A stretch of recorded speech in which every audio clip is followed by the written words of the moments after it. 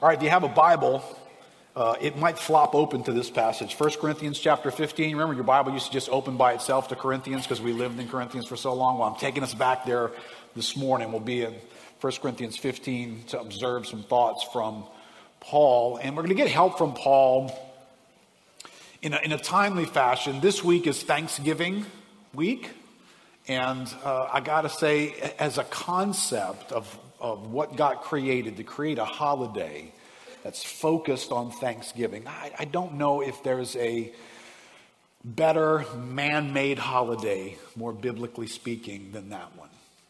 Right? Thanksgiving, the giving of thanks. You know, for a Christian, that's a massively important dimension of who we are. But let me just ask you this before we even open up the word this morning. How many of you guys would feel like your life, your attitude, the people who hang out with you would describe the way you feel, the way it is to be with you as, now that's a person who's just full of gratitude?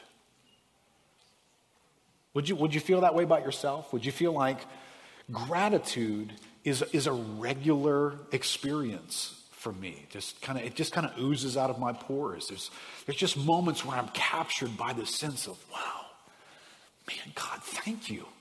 And just kind of overwhelmed by that feeling. And I realize as I'm saying that, I don't know, the line's going to be real long for me to have my family all go, yeah, that's what Dad's like. Most of the time I'm around him, he's just oozing with gratitude. I'm not aware that I'm grateful enough. And so I'm hoping today this is going to be very helpful in that. But one of the things I want to highlight, not spend too much time developing this thought, is there are experiences in our lives that come to us from deeper places. And so the message that we're going to be interacting with this week and next week are related.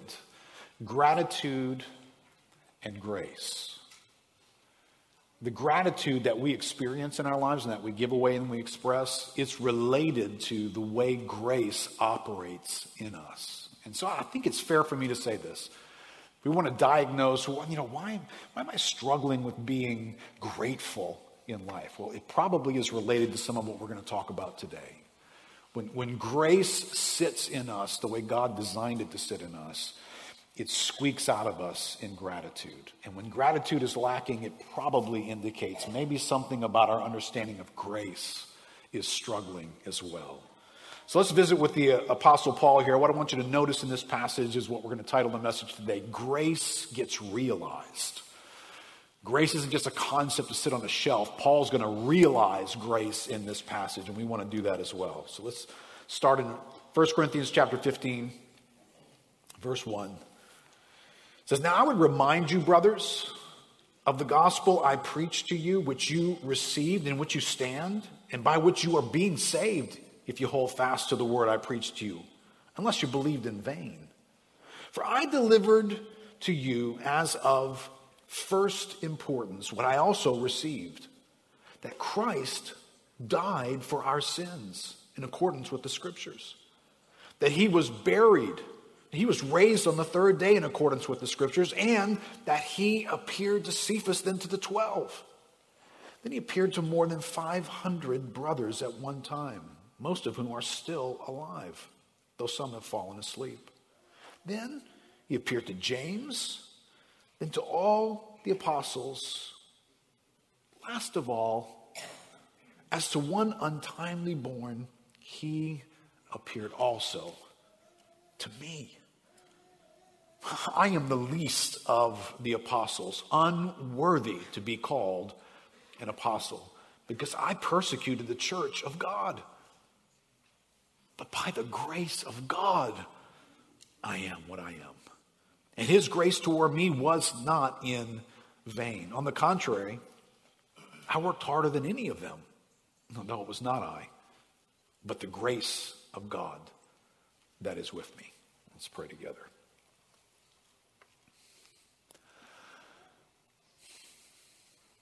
Father, I think we all can draw near to you and recognize, Lord, we see so little of what magnificent things you have done on our behalf. And our hope to see more, Lord, is by the Holy Spirit. So, Lord, we come to you today. Would you fill us with your Spirit? Would you engage our ability to hear from you and to interact with you and to be led by you into a deeper understanding of the grace of God in our midst. In Jesus' name, amen. Now, I appreciate Paul does something in this passage. He lays out the gospel. This is one of the most famous verses. If you want to unpack the gospel, 1 Corinthians chapter 15 is your starting point. It's got all the essential elements of the gospel. But then Paul does something that I think every one of us need to pay attention to. He begins to describe, here's the gospel, and then how Jesus appeared. He uses that word, appeared. He appeared to this one, then he appeared to that one, and then to that one, and to this group. And last of all, he appeared to me. Let me just throw this out as a thought for any of us. The gospel is not intended to be some institution for some massive group and collection of people over there somewhere. It's intended to be Jesus being personal. It's intended to have each one of us have the ability to say, he appeared to me. He came near to me. This became real to me. Now, when Paul does that, he unpacks a specific word, right? He starts with the gospel. He describes the activity of the gospel. Then he unpacks this word grace. He highlights it, says it 3 times here in this passage. This is grace that came to me. And grace had an impact on me. Now, I would say most of us are familiar with the word grace. Haven't you been around grace as long as you've been a Christian? But grace can get much, much deeper in our lives than just at an introductory level, right? If grace were a shoebox, right? Shoebox, a little more than a foot, rectangular box. If I take that shoebox and I fill it with styrofoam, and I kind of toss that box to you, right? Styrofoam shoebox. It's a shoebox, right? If I take that same shoebox, hold it in my hands, but I fill it this time with a solid gold brick of gold that fits corner to corner inside that shoebox, and I throw that to you. You going to catch that a little differently? That's going to be massively weighty, isn't it? It's going to have some density to it. Well, can I just tell you that grace could be sitting in your life right now, today, like either one of those shoeboxes? It could be extremely weighty, or it could be really, really light.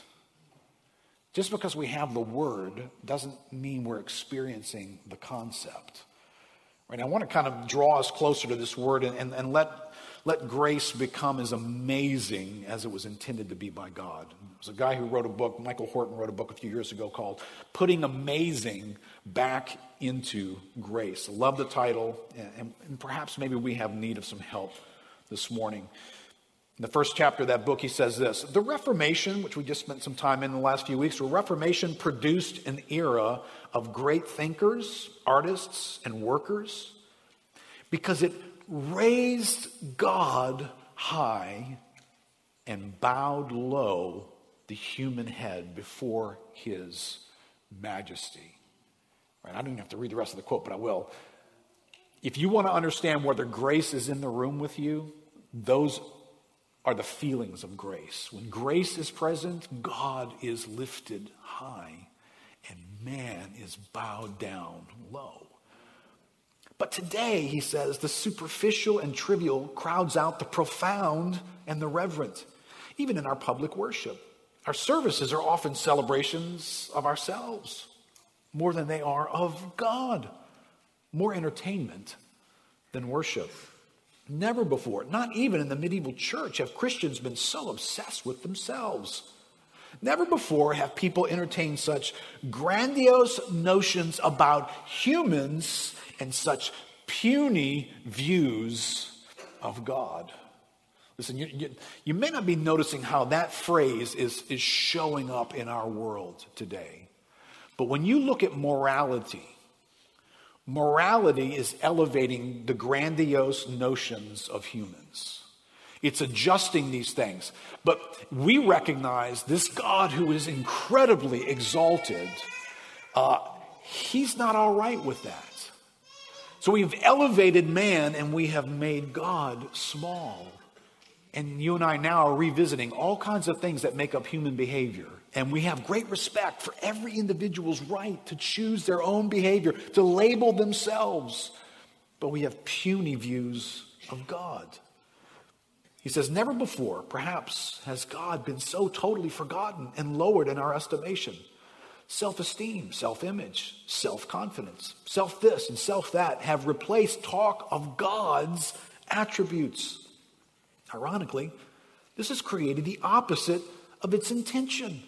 The more time we spend contemplating our own greatness in the mirror, the more clearly we are bound to see the warts. Without the knowledge of God in whose image we have been created and the grace which has made us children of God, narcissism or self-love evolves quickly into depression and self-hate. If you stare out at society right now, you'll notice there's a lot of depression out there. There's a lot of self-hate. There's a lot of complications of people trying to deal with shame and things that have happened to them and how they see themselves. We have substituted an obsession with ourselves for an obsession with God. See, when grace gets in the room, it flips that. Grace makes a big deal about God, and it puts us into a different place. Now, let me go back to my shoebox. I got saved in 1979, became part of a church in 1983. I'd heard the word grace. I'd been around grace. It was a familiar expression for somebody to explain grace is God's unmerited favor in your life. I owned that. I got that. Sang songs about grace.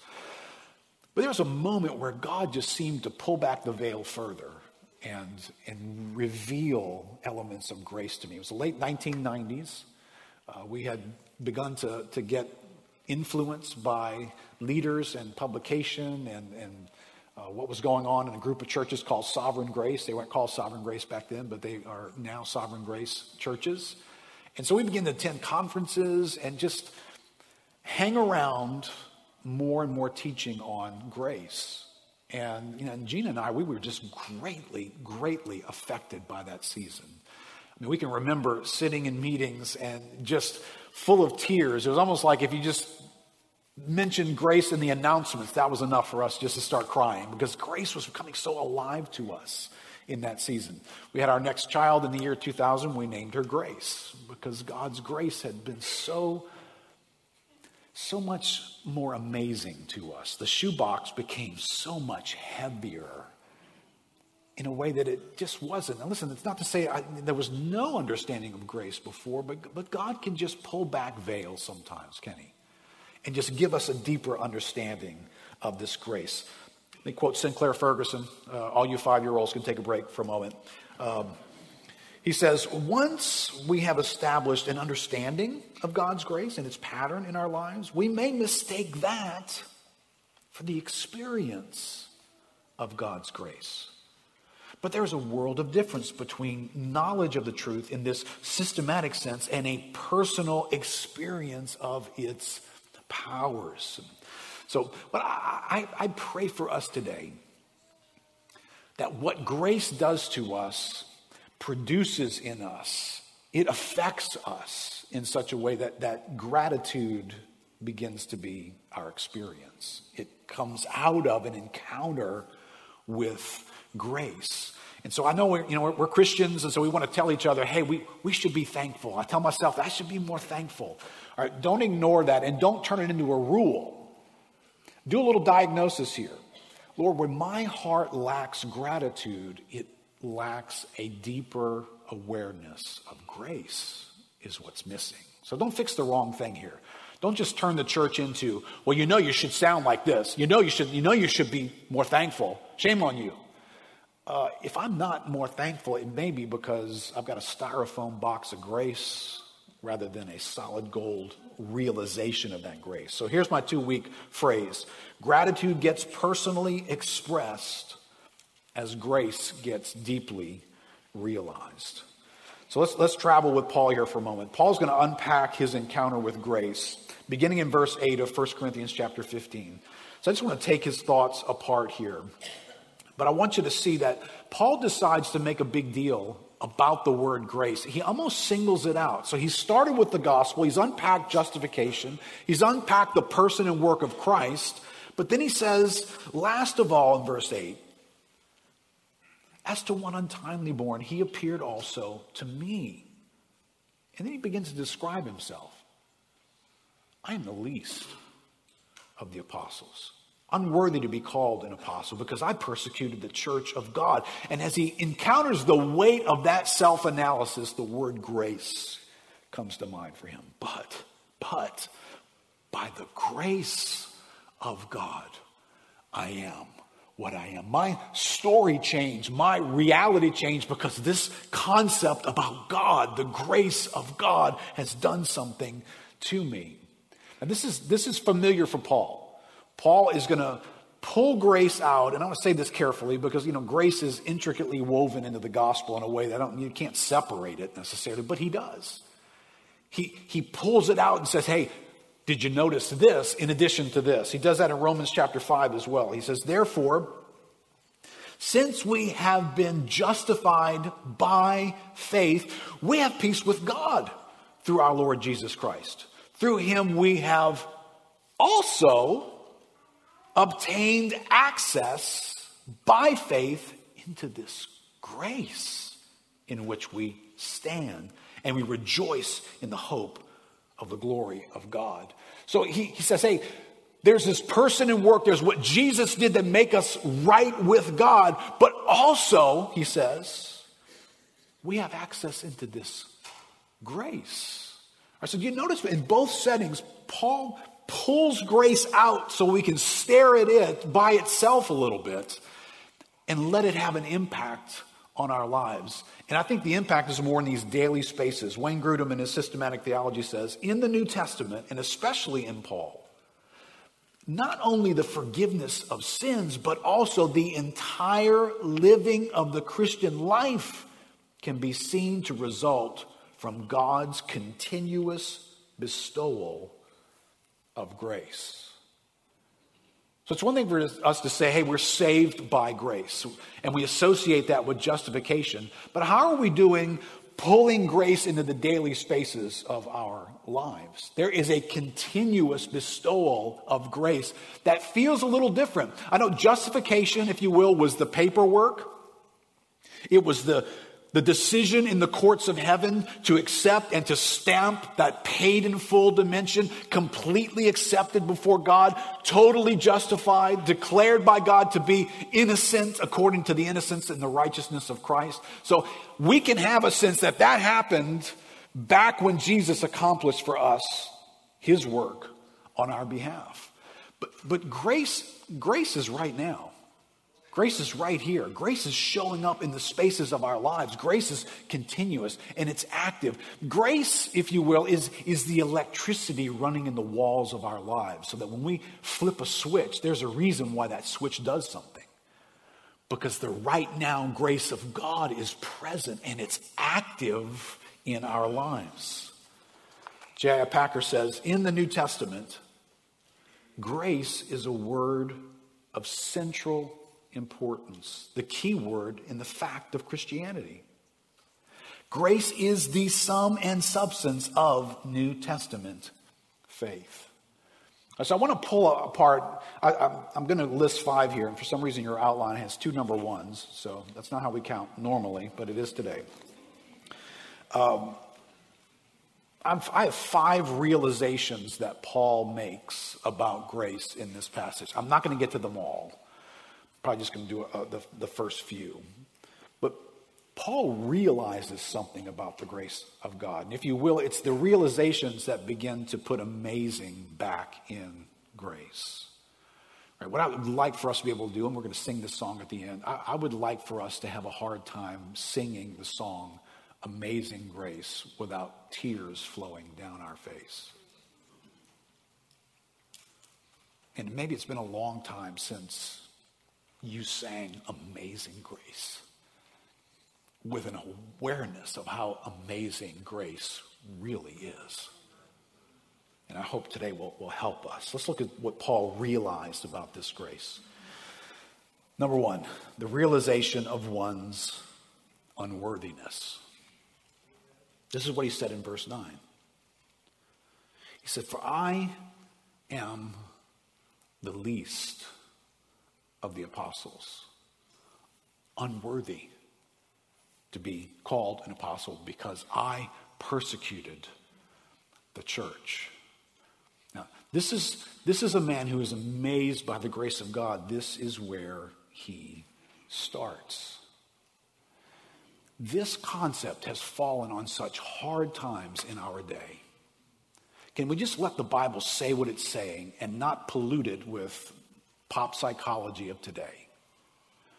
This is a man who, when he talks about the grace of God, in the same context, he's going to mention his own unworthiness. And today it feels like we have jettisoned any sense of any awareness of any unworthiness about ourselves. It's almost like that's the one thing no one should ever have to deal with, is a sense of personal unworthiness and inadequacy. But yet Paul doesn't hesitate to bring it up. And he also does it over and over again in the New Testament, right? If we were looking back in Romans chapter 5 again, Romans 5 verse 6, Paul says, "For while we were still weak, at the right time, Christ died for the ungodly." Right? These are not flattering words. I mean, people come up and call me weak and ungodly. I'm not like, yeah, that's great. Thank you. Verse 8, "But God shows his love for us in that while we were still sinners, Christ died for us. Since, therefore, we have now been justified by his blood, much more shall we be saved by him from the wrath of God. For if while we were enemies, we were reconciled to God by the death of his Son, much more, now that we are reconciled, shall we be saved by his life."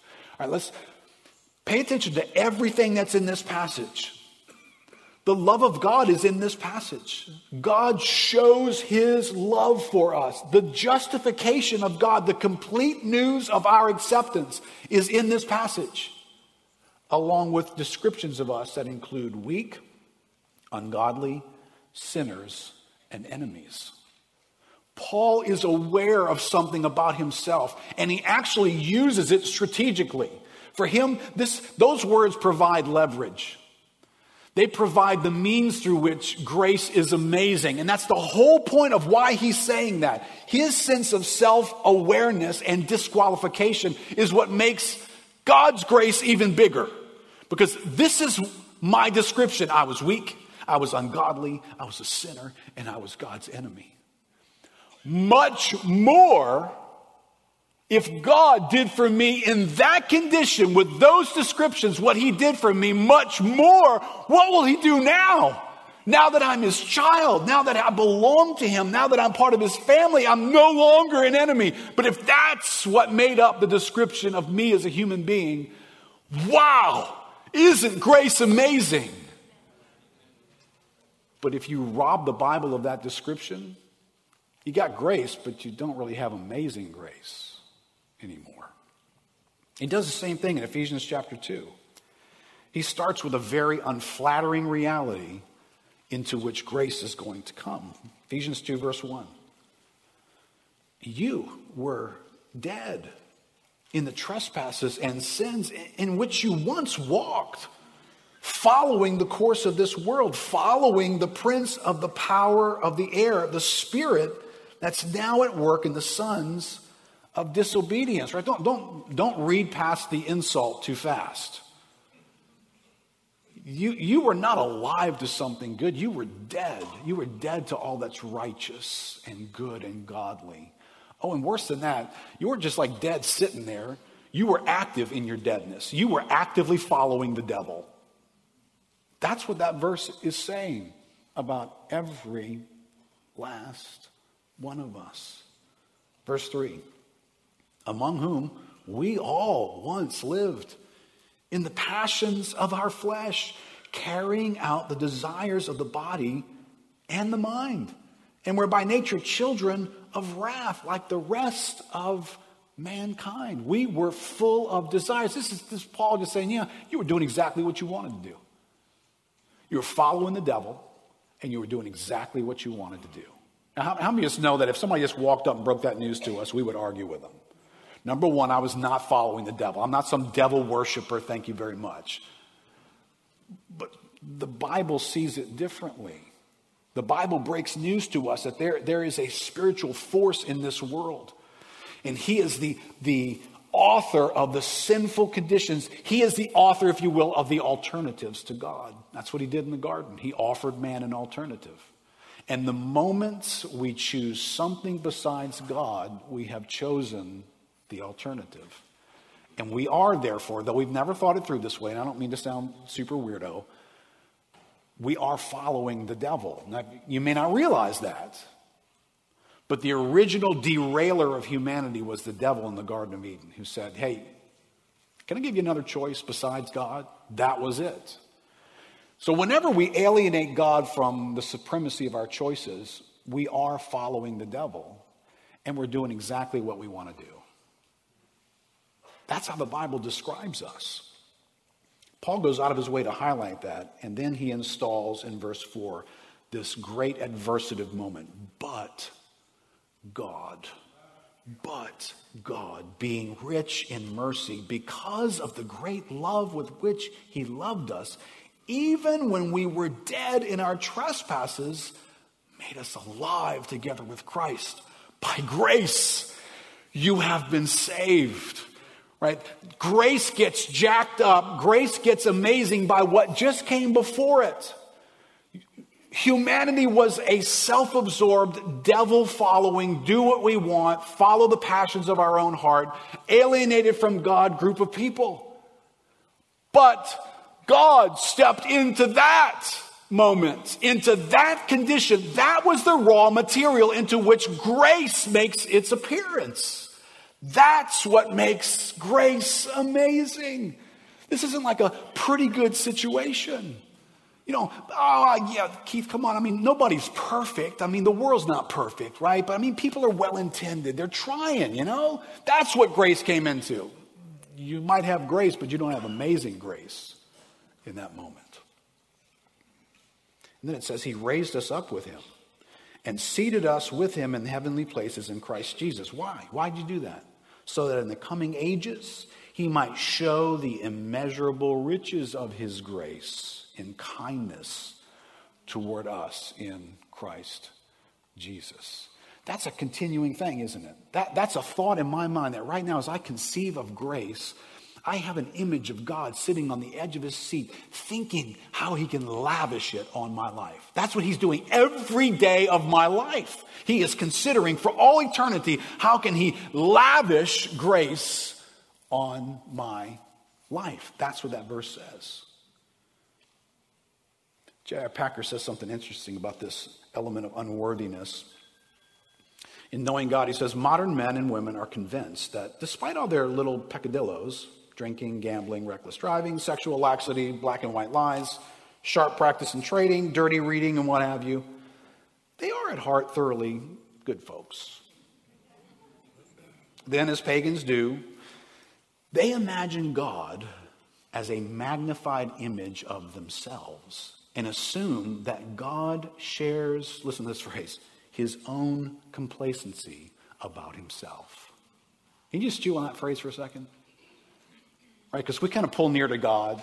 There's all these peccadillos, whatever your categories of issues that you think might offend God.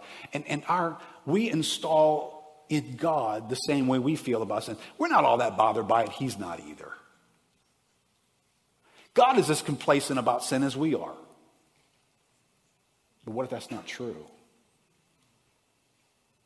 See, if God is as lax and he's not bugged and none of this stuff bothers him, you might have grace, but you don't have amazing grace anymore. It's not until you realize God's not all right with sin. That when he lavishes himself on us, that's pretty amazing for him to do that. The thought of themselves as creatures fallen from God's image, rebels against God's rule, guilty and unclean, in God's sight, fit only for God's condemnation, never enters their heads. Probably can't preach a message without mentioning something about COVID these days. Right, for whatever reason, whatever reason you got, I'm not being political here, I'm just making an observation. Some people approach the COVID virus differently than somebody else. For some people, there's a vaccine, take the vaccine, take some kind of medications. For some people, no, absolutely not. COVID offers something that cancer doesn't. COVID offers you a condition that 99% of a chance you're going to be fine. Right? I mean, it's not ideal. Nobody wants to get it, but for the most part, we're going to probably survive it. You ever notice when someone is diagnosed with cancer, they don't respond the same way?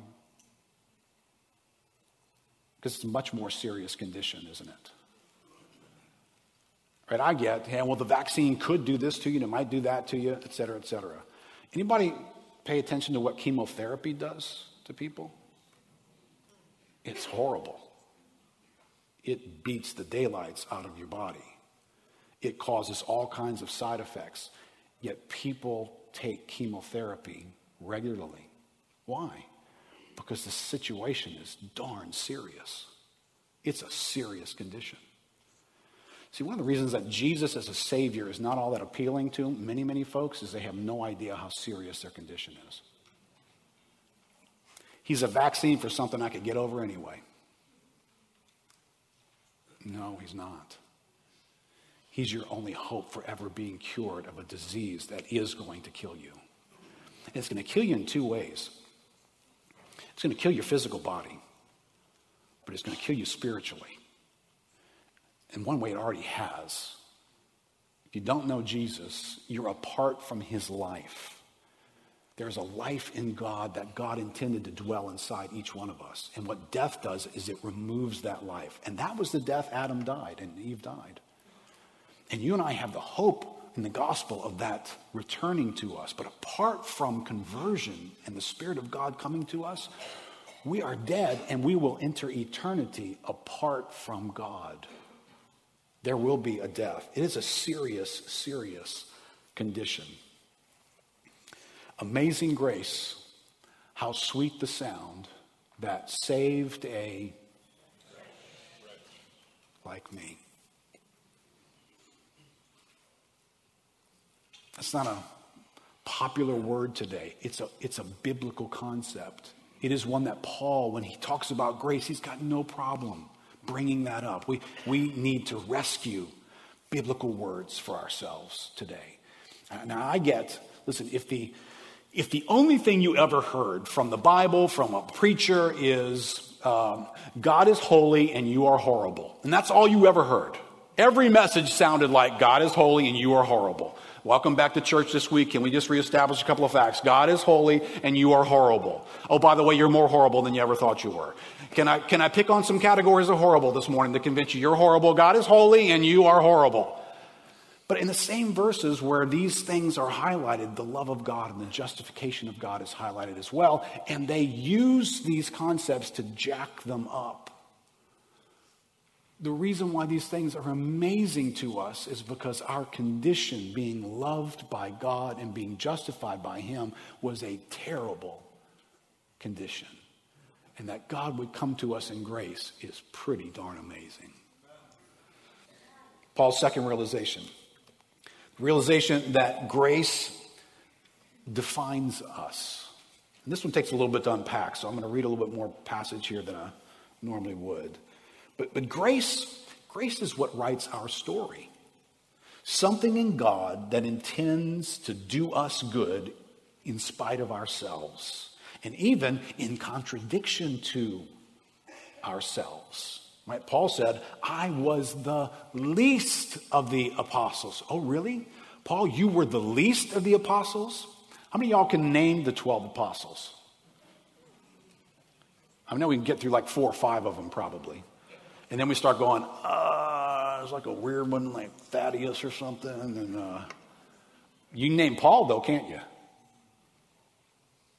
Nobody writes more than Paul. Well, maybe Luke does. Paul's a significant figure, isn't he? His recognition that he was the least of the apostles had no impact on how big of an apostle he would become. Why was that? Because of the grace of God. I am what I am. God's grace is what determines and writes the script and defines our lives. Now, back up into, this is where, I'm going to give you these passages. You can go live in them this week. I hope you enjoy just meditating on some of this. Romans 9 is a very complicated chapter in the Bible. Don't avoid it. It's extremely helpful. Romans 9 verse 6. This is Paul unpacking grace in the deep end of the pool, so to speak. He says, but it's not as though the word of God has failed. For not all who are descended from Israel belong to Israel, and not all are children of Abraham because they are his offspring. But through Isaac shall your offspring be named. Right? This is answering the question, why aren't all the Jews serving God right? That's what's going on in this moment. And now there's an explanation here being given by Paul. He says, this means that it is not the children of the flesh who are the children of God, but the children of the promise are counted as offspring. For this is what the promise said. About this time, this is back in Genesis, God's promise to Abraham, about this time next year, I will return and Sarah shall have a son. And not only so, but also when Rebekah had conceived children by one man, one forefather, Isaac, though they were not yet born and had done nothing, either good or bad, in order that God's purpose of election might continue, not because of works, but because of him who calls. If you just ball that whole phrase together, that's the grace of God. And he's going to say that in just a minute in the next chapter. She was told, the older will serve the younger. As it's written, Jacob I loved, but Esau I hated. All right, I'm not going to unpack the hated part. I know everybody's curious about that, but I'm not even going to touch it. Observe, though, that Jacob is who he is by the grace of God. And if you'd met Jacob, you would have been puzzled by that. If you knew Jacob, you'd know this trickster of a human being, this guy who would take advantage of you, this manipulator of a person, is going to be chosen by God.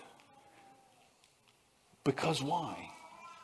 Because he was better than somebody else? Because he pulled it together? Because he passed a test? He impressed God somehow? No. God goes out of his way to say, I do some things before any good or bad is even in the equation. Before anything good or bad had been done by any of these folks, by grace, I had already decided to do this and to do this and to do this. And there's a whole list of folks here. Abraham. Why are we still talking about Abraham? You understand, Abraham was a man named Abram on the other side of the world who worshiped the moon. Why do you and I even know who he is?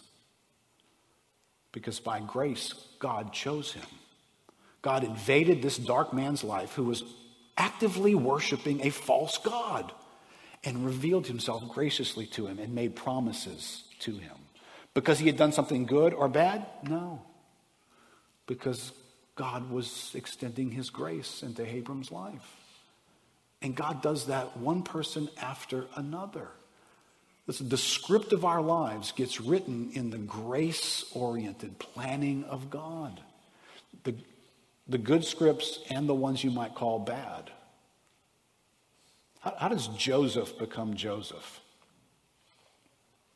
You recognize Joseph, what a significant Old Testament figure. Joseph continues and protects the lineage of the Messiah and the promise made to Abraham. He is no small player, but part of his life stinks out loud. He is ostracized by his family. He's abused by his family. Use the words that mean something to us today. He is rejected by his family. He is sent away, falsely accused. False justice falls upon him. His reputation is ruined and destroyed. Right? At some moment, in that moment of his life, no one wants his story. I don't want his story. I don't want to live in that story. But I am going to find out that by the grace of God, Joseph is who God called Joseph to be. And a massive plan is going to unfold in his life. And that's just pick a character. That's true of David. It's true all the way down till you get to the Apostle Paul, who says, I was the least of the apostles. I don't even know how this happened, but let me just tell you, by the grace of God, I am what I am. Romans 11, Paul goes a little bit further and says this, verse 1. I ask then, has God rejected his people? By no means. For I myself am an Israelite, a descendant of Abraham, a member of the tribe of Benjamin. God has not rejected his people whom he foreknew. Do you not know what the scriptures say of Elijah when he appeals to God against Israel? Lord, they have killed your prophets, they have demolished your altars, and I alone am left, and they seek my life. God, whatever's going on here, it ain't working. That's what Elijah is saying. And that's the question in the New Testament. If everybody who's a Jew is not a follower of Jesus, did God's word fail? That's the question that's being asked right here. But what is God's reply to him? Quote, this is what God says. I have kept for myself 7,000 men who have not bowed the knee to Baal. So too at the present time there is a remnant chosen by grace. But if it is by grace, it's no longer on the basis of works. Otherwise, grace would no longer be grace. I hope you'll take some time and meditate on some of these concepts. This is a moment in which it looks like the wheels have come off of anything good. Elijah had that moment. God, they're all doing the wrong thing. There's nobody left. It's like me, God, really? This is your plan? This is your plan. Everybody who's called by your name doing the wrong thing, I'm left by myself. This is your plan. And God has to say, Elijah, back it down, buddy. There's some things going on here you just don't fully get. There is always my grace at work. And there's a remnant who is chosen by grace. And isn't it a good thing? Because if it weren't for the grace of God, none of us would stand in line to follow Jesus. None of us would. Don't think for a second that you would have found Jesus on your own. And you would have willingly given over the keys of your life and said, whatever you want, for whatever purpose you have for my life, from now on, I'm yours. We would have never done that. The Bible clearly says the reason we do it is because we have been chosen by grace in our lives. Let me get to this third point before I run out of time. Paul realizes this, the realization that grace is intentional, specific, and targeted. That grace is intentional, specific, and targeted. Listen, I get that there is this grace that's in our world. We call it common grace. I think it's a good phrase. The common grace of the rain that falls. When it falls for everybody, right? It makes the crops grow for everyone. The sun comes up, shines its light on everybody. And the rain falls on the righteous and the unrighteous. There's air to breathe. You don't have to be a Christian to breathe air. There's air available for everyone. There's all kinds of things in this world where there is an aspect of God's grace in the world that we live in. But Paul highlights something different here. Right? He says, verse 10, he says, his grace toward me was not in vain. Me.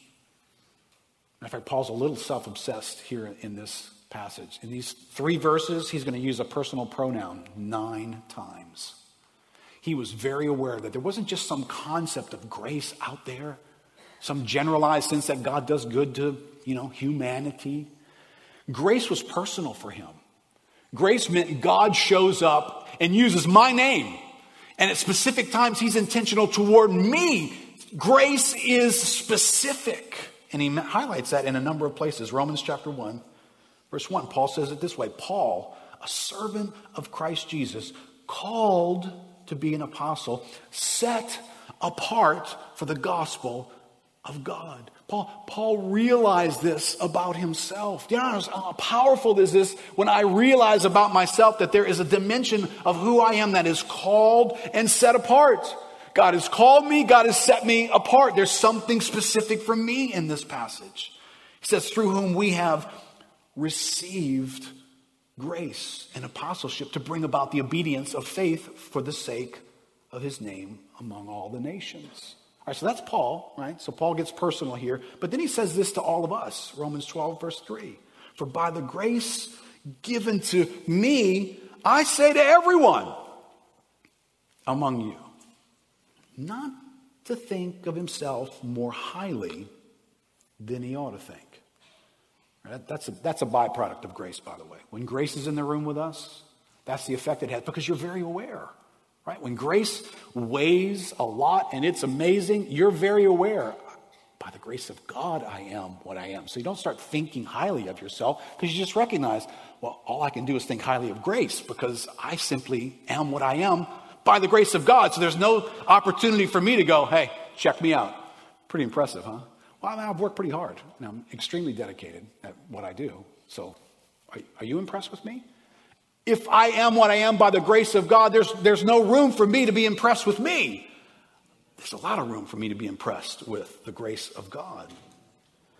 But to think with sober judgment, each according to the measure of faith that God has assigned.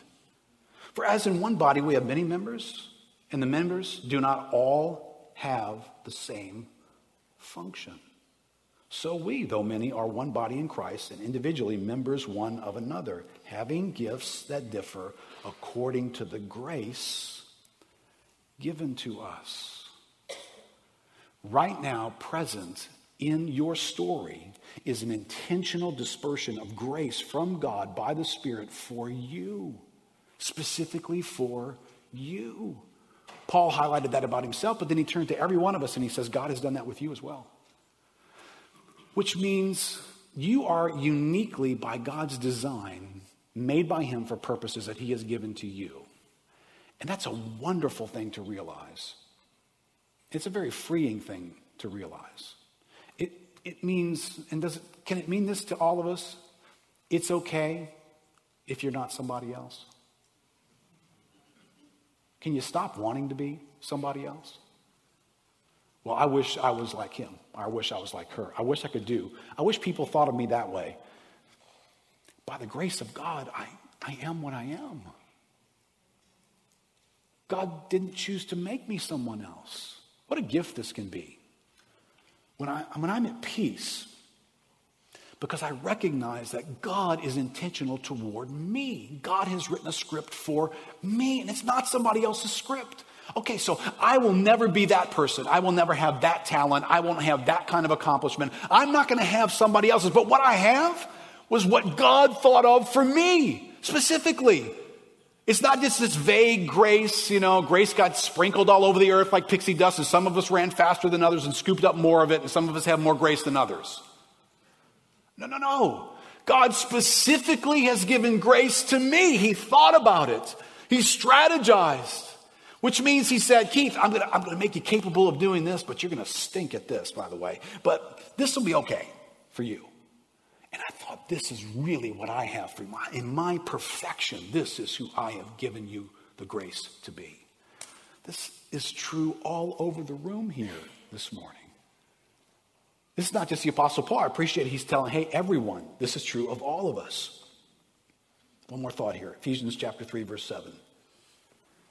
He says, of this gospel, I was made a minister according to the gift of God's grace, which was given me, by the working of his power.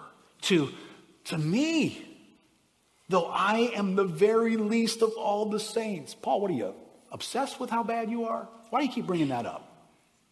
Apparently for Paul, it's not a problem for him to be in touch with that. Paul did not live a paralyzed life that he sat in a closet and just all he did was think about how terrible he was. But he didn't have a problem bringing it up either. To me, I'm the very least of the saints.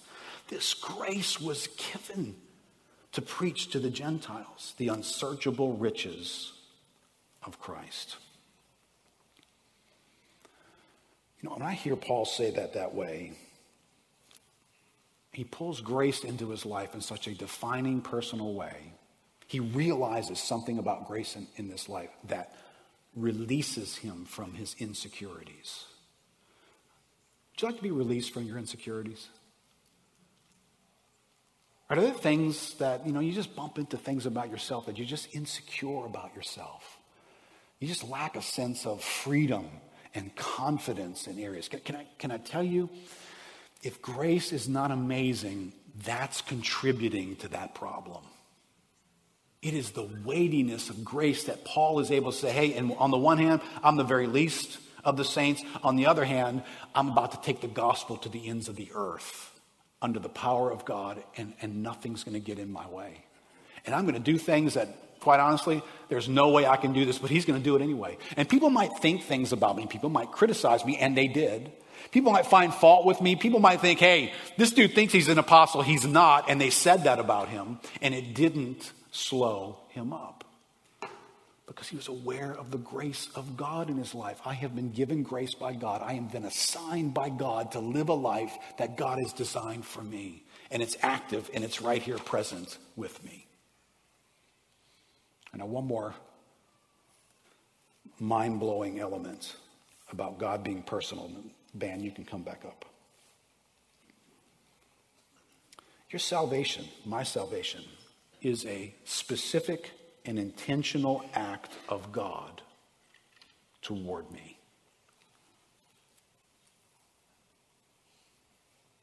I know we're tempted to think there's this generalized grace, and there are people all over the place who are taking God up on an offer. Like God made this announcement to the world. Hey, you want to be saved? Let me know. Limited time offer. It's going to run out.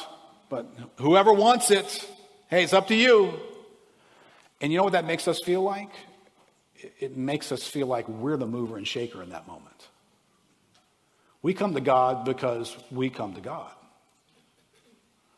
But that's not how the Bible presents the grace of God to us. The Bible presents God doing something in our lives while we were his enemies, when we didn't believe, while we were following the devil, while we were left to our own vices. That if those days just unraveled and God did nothing, except publish an announcement in a newspaper somewhere that there's good news, that Jesus Christ died for your sins.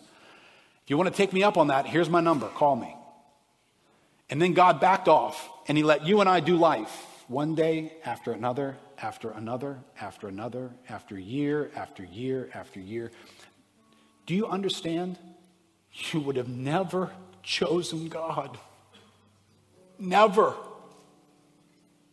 It's not as though at some point you would have figured something out on your own. Your conscience would have suddenly decided it's not okay to live this way. There's got to be a God.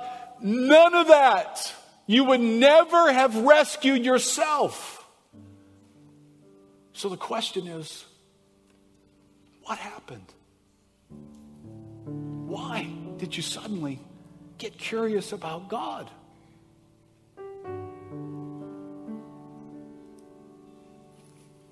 Why did I pick up a Bible in 1978?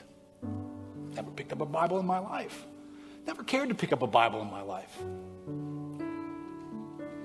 But I was strangely curious to read it. So I did. I started reading it. Why? Lots of people read stuff in the Bible. Why did it make sense to me? Why did it scream out into the empty spaces of my life and shine light on my own need, on my own brokenness? Why? Why did suddenly something I had ignored suddenly started to make sense to me? And Jesus became the answer that I needed, and somehow I knew I needed it.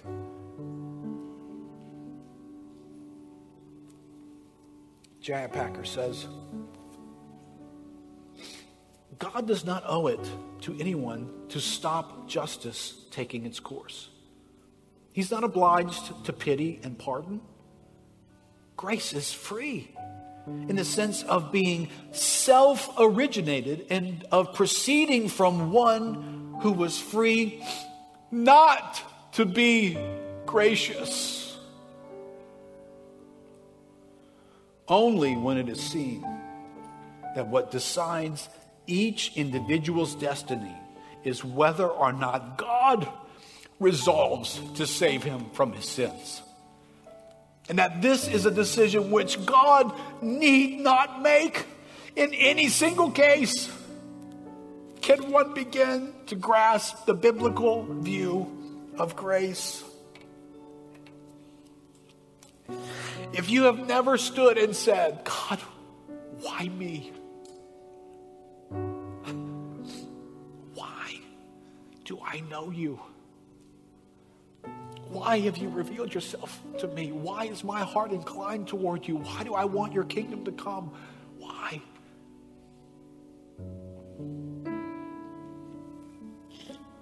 When that's a mystery, grace becomes rather amazing, doesn't it? Because all I can say is, by the grace of God, I am what I am. And then that should spill out into every corner of my life. There are lots of things that I'm wondering about. How am I going to do that? How am I going to provide for that? How am I going to overcome that, right? Then all of us asking some of these questions. Well, how did I get saved? How did I come into a relationship with God? By the grace of God. I am what I am. And so now when I stare around my life, there's grace all over the place where God, for reasons in Him, has chosen to bless me this way, to give that, to engage me here, to promise this. And the more I'm aware of that, the more grace is amazing. So let's do this. I want Kurt to lead us in amazing grace. Let's stand up together. And then I want to pray for us just for a moment before we dismiss. So let's start by singing this song together.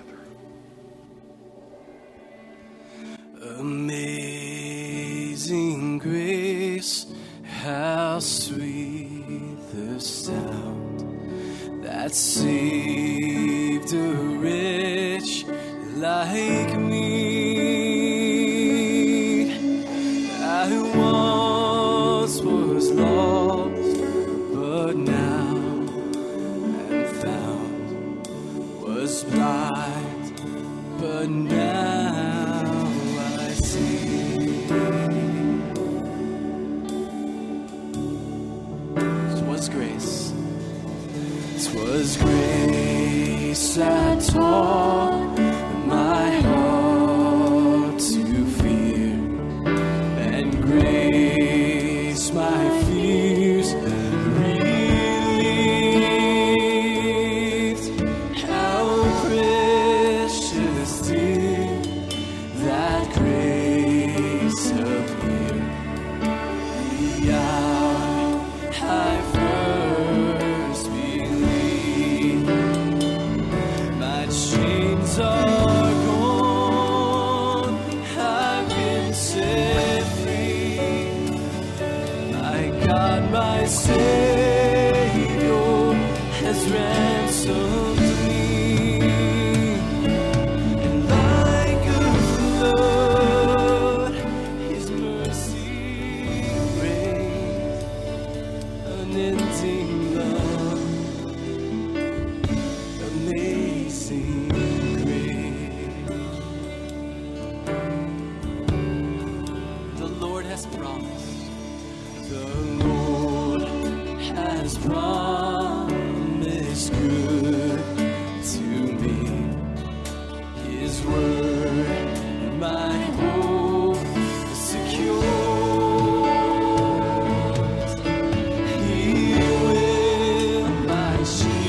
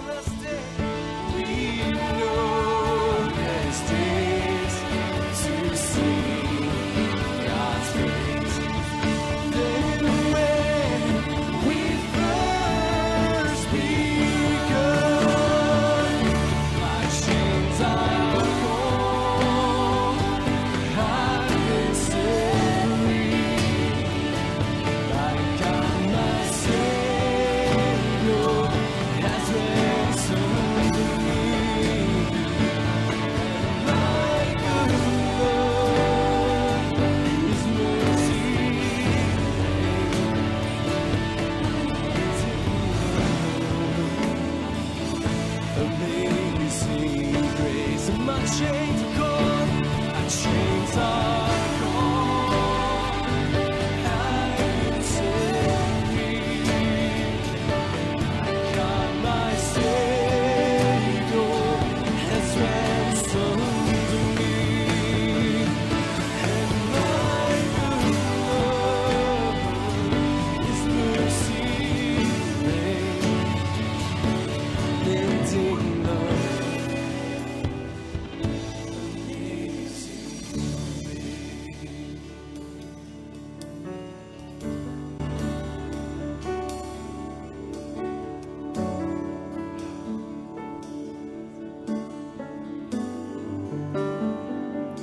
Lord, would you help us this week, a week that features Thanksgiving? Would you rescue us from being Christians who are doing our duty by sounding grateful? Lord, would you instead reveal your grace to us so that gratitude comes out of our pores? It characterizes what we look like and sound like and smell like. Can I pray for some here this morning, Lord? They're right where they find themselves right now. Lord, perhaps like an Elijah, perhaps like the audience for the Apostle Paul. There are just questions about, God, can your plan be coming to pass? There's so much off the tracks in my life. There's so much that just seems like it's going wrong. There's so many people not doing the right thing. God, can your plan be happening? God, would you put us in touch with the grace of God? The grace that doesn't depend on whether we've been good or bad. The grace that doesn't get generated by our human devotion, but the grace that comes from you. The grace that has reasons that you provide, that we don't have to provide. Lord, you provide the reasons. So God, all over this room, God, would you make us aware that you have, by grace, provided definitions for our lives. God, you are defining our lives. You are giving us callings. You are being intentional toward the Lord, not just as the people of God, but as Keith, Peter, James, Alice. You are thinking specifically about us. You are dispersing grace specifically to us. You are lavishing grace upon us now, and you will do so for eternity. And you have us individually in mind. So God, I thank you that for those who belong to you, there's not a one who's living an unscripted life, that chaos and chance has somehow invaded their lives. No, Lord, no, that's just not true. You are with us in this moment. Your grace is with us in this moment. God, make us mindful. Give us a few meetings with you this week where you help us to see how, by the grace of God, I am what I am. In Jesus' name. Amen. Amen. Guys, listen, as you dismiss, if you're here and you just need some prayer this morning, would you just come forward and find one of the guys who's here available to pray with you, whatever your need may be. They're glad to do that. And we'll see you guys again next week. Happy Thanksgiving this week.